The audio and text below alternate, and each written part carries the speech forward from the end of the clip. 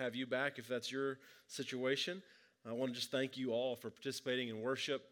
I want to thank the Melvins for leading us in our Advent reading. It's really good to gather together today. I want to just mention two things really quickly by way of announcement that are in the bulletin. I encourage you to pick up a bulletin as well. But one is Chris mentioned the children's program that's happening in a couple of weeks. It's always a fun day. I want to encourage you to be making plans to be here for that. But also this afternoon, right after classes, our kids are having a children's art day. And so if you have a child from 2 years old to 5th grade, after class from 11:45 to 1:30, that's happening upstairs in our children's area.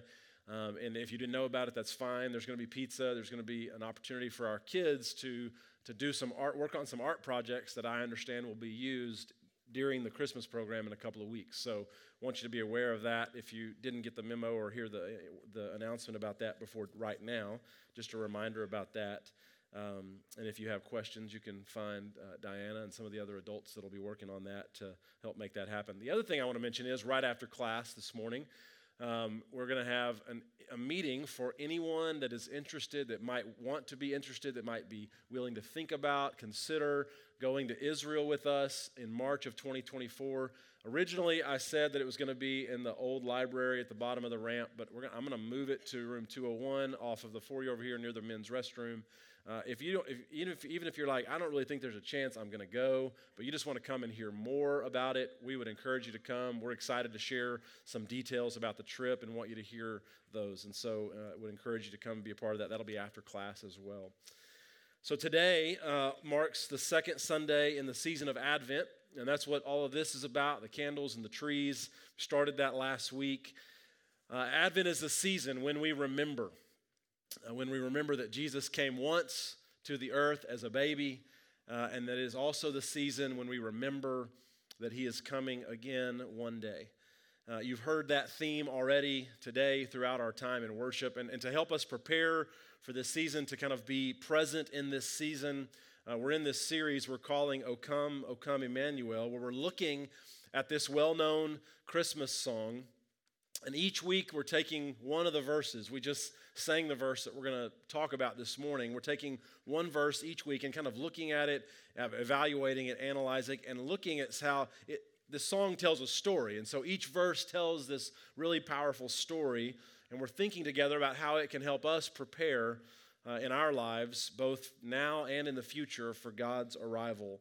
If you knew nothing about the song, O Come, Emmanuel, you very likely knew the verse that we sang last week, which uses this title for Jesus, Emmanuel. But this verse today is less familiar probably to most people, to many of us for sure. And so I want to begin by looking back, and we're going to kind of look at several points throughout the sermon at this verse. It's going to be kind of our focus for today. It's I think actually the third verse of the song, but second verse for our second sermon here. And so I want to look at it again. This is what it says, what the words you just sang a minute ago. O come, thou dayspring, come and cheer our spirits by thine advent here. Disperse the doomy clouds of night, and death's dark shadows put to flight. Now, as you hear these words, I want you to think about them from the perspective of, not you initially, but from the perspective of Israel. Israel, the Old Testament Israel, the Jews who would have been had this long history, this story, right? And their story, as you will remember, is one of being slaves in Egypt and then being freed from Egypt only to then wander around in the desert for decades. And then even when they finally do get to the land that had been promised to them, eventually it leads to them being conquered, and there's exile, and there's all sorts of there's this long and winding history without peace, without stability, without any sort of routine and rhythm. They're always on the go, always on the move. There's always enemies to be concerned about. Their nation has been divided by the end, and nothing has gone the way that they planned. Kings don't work out. There's bad kings. There's a couple of good kings in there, but time after time after time, there's bad kings that try to lead these people. And they've been told in the midst of this journey that there is a Messiah that's coming, a Savior that's coming. And they heard the prophet Isaiah say things like in Isaiah chapter 9, verse 2, that the people walking in darkness have seen a great light. On those living in the land of deep darkness, a light has dawned. So they know that these kinds of statements have been made, and yet, by the time you reach the end of the Old Testament, in the last chapter, in the last verse of the book of Malachi, there is still no Messiah. There's still been no great light that's arrived on the earth. And they'll keep waiting, actually, even after the Old Testament comes to an end. Before Matthew opens up his part of the story, there'll be a long period of waiting, around 400 years more of waiting for God to bring this great light that had been promised to them into the world. 400 years. That's how long there is between, or around how long there is between the end of the Old Testament. And we just flip a page, but 400 years are passing when you flip the page from the end of the Old Testament to the beginning of the New Testament. 400 years. Just imagine that period of time. Well, you can imagine. But imagine if you're Israel and you've been promised that this day is going to come, and it doesn't come in your lifetime, and you're nearing the end of your life, and you tell your children and your grandchildren, this is the story that we've been told. We haven't experienced it yet, but we want you to continue to live faithfully to God because we believe that this day is coming. And then your children and your grandchildren, they do the same thing to their children and grandchildren. And then those children and grandchildren do the same thing to their children and grandchildren, because there's been no light come for generations now. There's just been waiting. And when the New Testament opens up, they are now occupied by the nation of Rome. And so it seems like nothing has actually changed, just different nations dominating Israel over time. And you can imagine, if you put yourself in this situation in their minds, they're waiting in darkness. It feels like darkness. It feels like that God has forgotten that one time long ago through the prophet Isaiah that he promised that people who were walking in darkness would see a great light, and that those who were living in the land of deep darkness would see a light dawn, but there's not been a light dawn yet. And as they wait in darkness, it's hard and it's discouraging, which turns out is what it feels like for us to wait in darkness. It can feel hard. It can feel discouraging. Look at the words of this song again. It can feel like this, right? Gloomy clouds at night are hanging over your head when you're waiting for something to happen, waiting for God to act. And so Israel is wondering, as you think about this verse of this song from Israel's perspective, they're wondering, will God come through on the promise that God made to send a Savior? When is this great light that Isaiah told us that would come, this Isaiah prophesied would come, when is this great light going to arrive? And when you think about this song this way, I think that it actually kind of almost becomes a prayer. It takes us into the mind of Israel, helping us to imagine what might it have been like. What might they have been thinking as they were waiting, as they were longing for the first coming of the Messiah? But this morning, this song is not just for Israel. It doesn't just express Israel's heart. It also expresses the longing that the church still has for Jesus to complete the work of redeeming the world. And so I want to look at what exactly this verse of this song says. Right? It begins by inviting the dayspring to come. But what is dayspring? Dayspring is not a word that most of us know or certainly use, but dayspring simply means the dawn. Think of it like the sunrise. A new day, darkness is leaving and sun is shining. If you were here last week, again, the first verse of this song talks about, O come, Emmanuel. Emmanuel, of course, we know is a name of Jesus. It means God with us. So this week, instead of Emmanuel, we're looking at a different name of Jesus, essentially, the name Dayspring. And so the song is inviting Dayspring, thou Dayspring, to come and cheer our spirits by thine advent, thy arrival here on earth. Now, if you grew up on a steady diet of the King James Version of the Bible, you might recognize the word dayspring because it shows up in the King James Version of Luke 1, verse 78. I want to read for context a few verses before verse 78, and then I'll read verse 78. This is what it says in Luke 1, beginning in verse 76. And thou, child, shalt be called the prophet of the highest, for thou shalt go before the face of the Lord to prepare his ways, to give knowledge of salvation unto his people by the remission of their sins. Through the tender mercy of our God, whereby the dayspring from on high hath visited us, to give light to them that sit in darkness and in the shadow of death, to guide our feet into the way of peace. There's that word, dayspring, whereby the dayspring from on high hath visited us.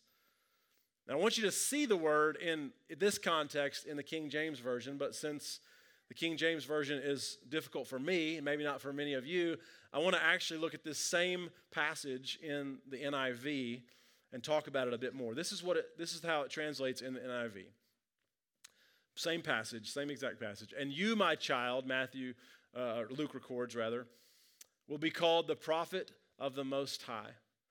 For you will go on before the Lord to prepare the way for him, to give his people the knowledge of salvation through the forgiveness of their sins. Because of the tender mercy of our God, by which, here's the line, by which the rising sun will come to us from heaven, to shine on those living in darkness and in the shadow of death, to guide our feet into the path of peace. Now, these words that we've just read in two different translations are a part of the song that Zechariah, John the Baptist's dad, sings when John the Baptist is born. Right? If you recall this story, Zechariah had been visited by an angel and been told by the angel about John's birth. The angel told him that John was going to be a prophet and that John was going to help prepare the way for a Messiah that would come after him, that John would be the forerunner, we call him. He would run ahead of the Messiah and prepare people's hearts to receive what it was the Messiah was going to teach. And of course, Zechariah, John's dad, and his wife Elizabeth were older, and they thought the opportunity for them to have children had passed. It had already passed. But on top of that, they were a part of this group of Israelites that I was talking about a minute ago that had been waiting. Their parents and grandparents had been people who passed down the stories of Israel to them and told them, hold on to faith because God is going to send a Messiah. But that hadn't happened in any of their previous generations' lifetimes. And so you can imagine, think about it, as you place yourself in Zechariah's shoes, right? His parents, his grandparents, his great-grandparents, his great-great-grandparents maybe had all been followers of God, and they had continued to pass on these stories of faith, telling them that one day a Messiah is going to come, and then they all died and never saw the Messiah come. And then Zechariah, while he's there in the temple, has an angel that appears to him, and he's dumbfounded. He actually speaks in a way that causes him to be mute now until the baby is born, because he doesn't believe. He doesn't have faith. He doesn't really think that now the time has finally come when all that waiting is going to come to an end. They're a part of that group of people that have been waiting for so long that it almost became like they had given up. And so you can imagine his excitement when the baby John, who we know as John the Baptist, is finally born. Zechariah is so excited. First of all, he gets to speak after a long period of not being able to speak. So that's one reason he's excited. But the other reason he's excited is because all of Israel's waiting has come to an end. Celebration is the only appropriate response. And so he bursts into praise. And what we're reading here in Luke chapter 1 is this moment that he's waited for his entire life. His ancestors waited for, but they never got to see. And so he's saying, my son is going to be a prophet. My son, by God's mercy, is going to help prepare the way for light to come into the world. And when you read it in the NIV translation, you see, I think, Zechariah's words are sort of a play on words, right? God's son, S-O-N, will arrive on earth. And when he does arrive on earth, it will be like the dawn. It will be like the sunrise. It will be like the sun that rises each morning. Zechariah says that this happened because of the tender mercy of God, the compassion of God, that line right there that's at the top. And I want to focus in on that for just a second, because that word mercy in the Greek means, the word is splachna, which is just kind of a cool Greek word anyway, but it literally refers to the intestines. It refers to the inner parts of a person, their guts, you might say.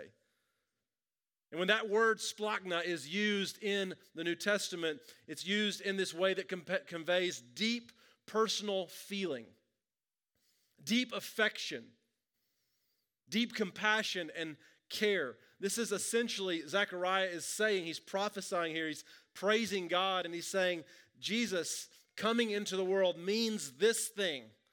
God loves you so much. And God's love for you is so intense that God feels it here in his splachna, his gut. And this is the result of the mercy of God, the compassion that God has. And this is all so overwhelming to Zechariah that God's love is finally coming to earth after hundreds of years of waiting, that he understands that John and Jesus, his son, and Jesus, who he won't know about quite yet, but that he believes is going to happen because he's had a visit from an angel, they both have a role to play in the story. John's role was to be a prophet of a different kind. If Jesus is like the sun, S-U-N, sun, John the Baptist is like a lamp. Still an important light, but a lesser light. Still helpful, but not the sun, right? And so Dayspring then is like a very King James poetic way of saying that something new is happening in Jesus Christ. It's a very poetic King James way of saying God is bringing light into the world. And you're like, why didn't you just tell us at the beginning, Doug? You had to tell us all that other stuff. No, because you needed to understand this song, O Come Emmanuel, right? And Jesus actually says this about himself. In John chapter 8, John records Jesus saying, I am the light of the world. I am the Dayspring. I am the sun that has dawned. And then he says, whoever follows me will never walk in darkness, but will have the light of life. This is Jesus saying, I am the light that Isaiah talked about that would come into the world. I am the sun that is rising. And this morning, I want you to know that light that is coming into the world isn't just for Israel, though they certainly waited long enough to receive it and be appreciative for it. Many of them missed it. It's not just for them, it is also for you. In Acts chapter 1, when Luke is telling his story about Jesus' return to heaven, right? Jesus has died on the cross. He's been raised from the dead. We're told in Acts chapter 1 by Luke that after he was raised from the dead, he spent 40 days on the earth with people, learning, talking, teaching. And Luke writes about this in the beginning of the book of Acts. I want you to listen to what he says in Acts. He says, after Jesus' suffering, he presented himself to them, to the disciples, the followers, and gave them many convincing proofs that he was in fact alive and they weren't just dreaming and imagining it. He appeared to them over a period of 40 days and spoke about the kingdom of God. They gathered around him and asked, Lord, are you at this time? I mean, they've seen him die. They've seen him raised back to life. They're thinking, this is our moment. We're about to take over. We're about to dominate. We're about to conquer. He says, are at this time going to restore the kingdom to Israel? And he said to them, it is not for you to know the times or the dates the Father has set by his own authority, but you will receive power when the Holy Spirit comes upon you, and you will be my witnesses in Jerusalem and in all Judea and in Samaria and to the ends of the earth. And after he said this, he was taken up before their very eyes, and a cloud hid him from their sight. They were looking intently up into the sky as he was going, when suddenly 2 men dressed in white stood beside them. Men of Galilee, they said, Why do you stand there looking into the sky? This same Jesus who has been taken from you into heaven will come back in the same way you have seen him go to heaven. Advent is about waiting, longing for this moment that these two men in white spoke about long ago to happen one day. And I want to say this morning that I think it's easy as we think about Jesus' return to think that it's only about him returning one day. Right? Actually, Advent is also about Christ coming into your life now and about the light of the world illuminating the darkness in your heart and your world now. What do I mean by that exactly? I mean that once a person begins to follow Jesus, right, that isn't all that there is to it. Too often we can stop with the beginning of the journey. Someone surrenders their life to Christ. We witness them washing away their sins and committing themselves to Christ in baptism and beginning on their journey. But it doesn't just stop there, right? Jesus arrives into our lives again and again and again and again in fresh new ways. These are the times when Jesus has come into our lives, and maybe a period of time goes by. And then there's this second coming, as it were, right? Jesus comes in a new way. Many of you have experienced that. I'm thinking about times in your life when you learn something new about God, about the Bible, about faith in Jesus. Those times when you come to see or understand something in a new way. Or maybe you have an encounter with someone. Maybe you have an encounter with the Spirit of God. You hear the Spirit whisper something. You read something in Scripture or in another book that makes you think. You experience something that catches your attention. God shows up in some new way. I like to think of these kinds of moments in our lives, in our spiritual journey, as second comings too. Those moments when you're experiencing the light of Jesus do what the light of Jesus does, which is illuminate, which is cast darkness's shadow out of your life, which brings joy, disperses darkness, and puts death to flight, which the song says. The reality is that all of us are on a journey. And the destination that we are on will not be reached until one of two things happens. Your life ends or Jesus returns. You hear me? Like, we don't get to retire from faith. We don't get to just hang it up at some point.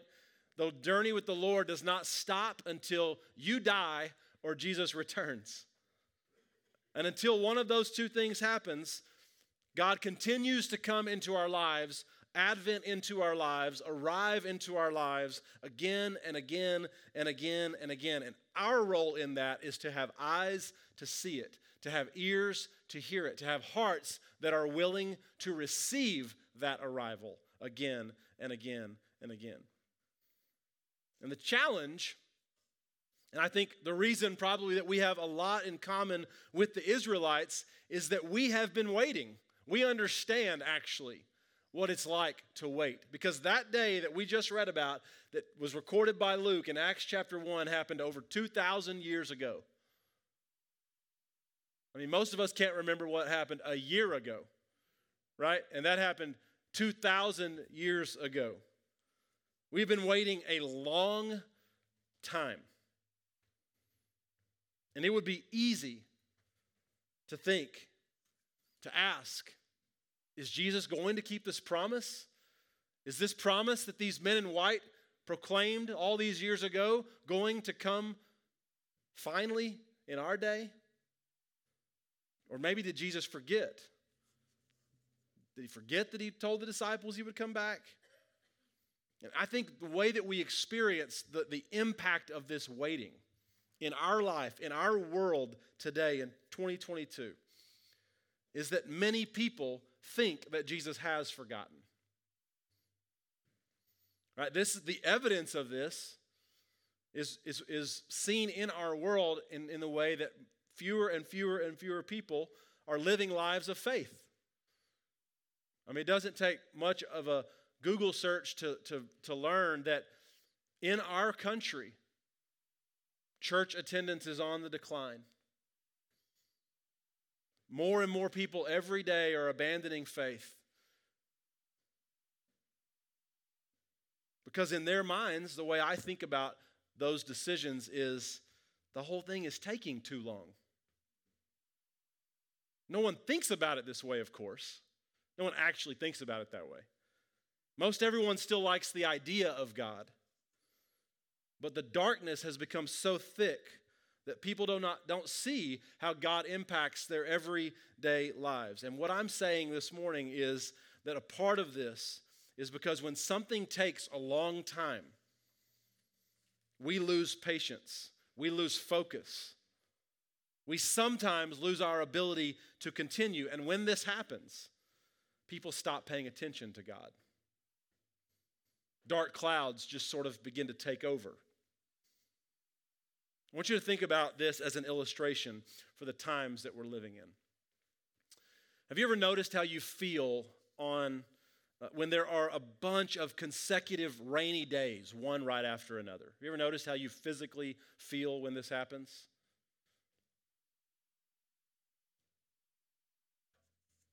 I think that is sort of the way that it can feel right now, living at this point in history while we wait for Jesus' return.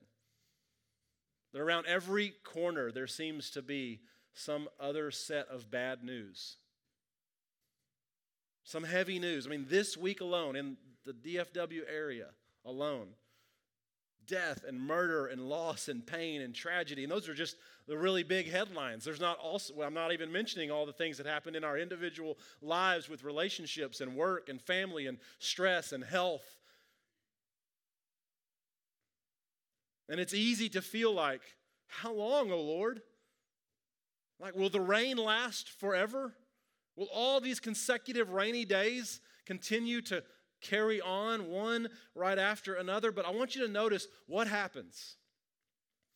What happens in you after a bunch of consecutive rainy days? What happens in you when the sun does finally come out? Right? You notice the sun, don't you? You notice how it all of a sudden just being outside can lift your spirit after a bunch of consecutive rainy days happen, right? Am I the only one that this happens to? Okay, thank you. There's somebody awake out there. James, I was getting worried. Right, you feel it in your physical body. You can feel when the sun comes out, you feel it on your shoulders. You turn your face up to it maybe. We'll even say things like, man, I really missed the sun. It sure is good to see the sun. The sun coming out changes everything. And like Israel, the world is now in a season of waiting. It feels like sometimes a season of consecutive rainy days where we think to ourselves, maybe the sun will never come back out. Maybe it's just always going to be one headline after another, one difficult struggle after another, maybe one gloomy cloud, dark night after another. And this morning, I would suggest to you that this is the reason that we need this season. If you haven't been convinced in all the years we've been talking about Advent, I hope to convince you today, because what Advent does is it helps us remember.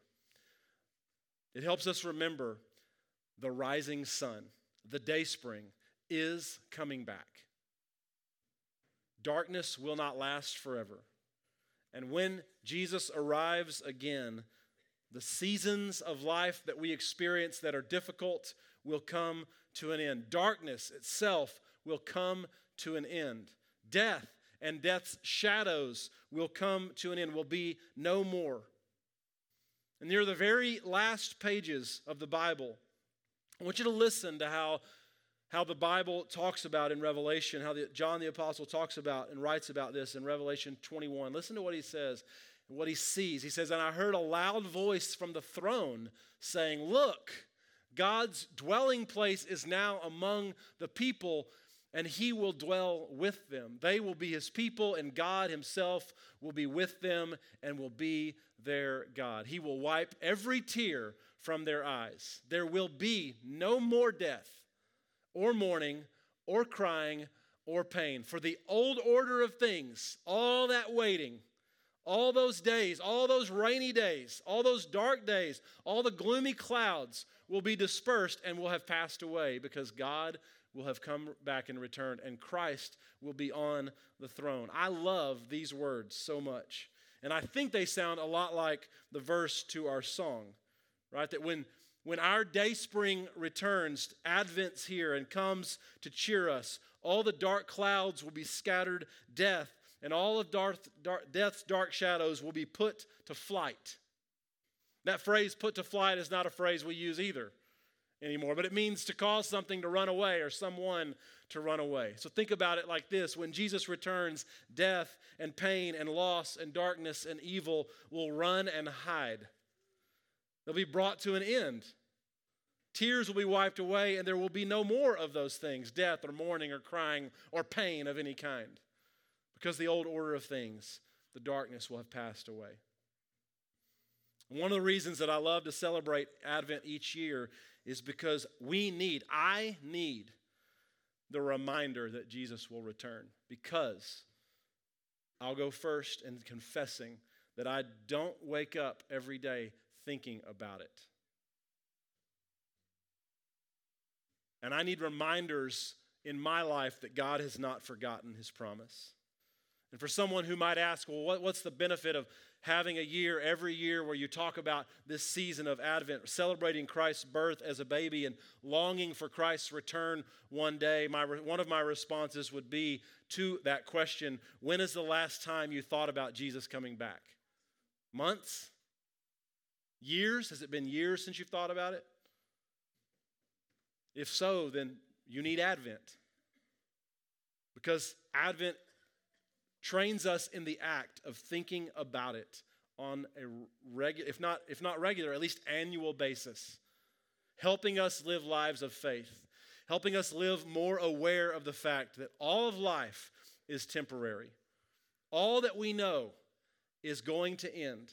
It's a breath, it's a mist, and there is more beyond this life. And what Jesus' first arrival into the world as a baby did for us was make possible his second arrival one day. And because we know this, that it is coming, we know that dark clouds will not last forever. Because we know that that day is coming, we know that death's dark shadows can be put to flight, will be put to flight forever one day. And because of that, we can sing the chorus of this song, which is rejoice, rejoice, Emmanuel.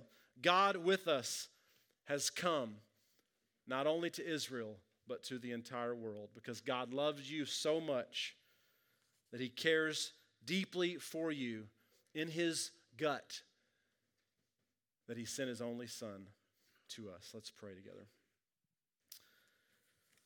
Father, we praise your name that you came once for your people and that you are coming again one day. And as we live in this season, we pray that you will build in us, cultivate in us an awareness of the reality that life will come to an end. The world as we know it will not exist in the way that we know it today, that there is a day that is coming ahead of us at some point in the future when you will return. And we pray that we will live in such a way that prepares for that day. That we have eyes to see and ears to hear and hearts that are willing to receive you and your coming, your arrival into our lives over and over and over again so that we can be more prepared for your return one day.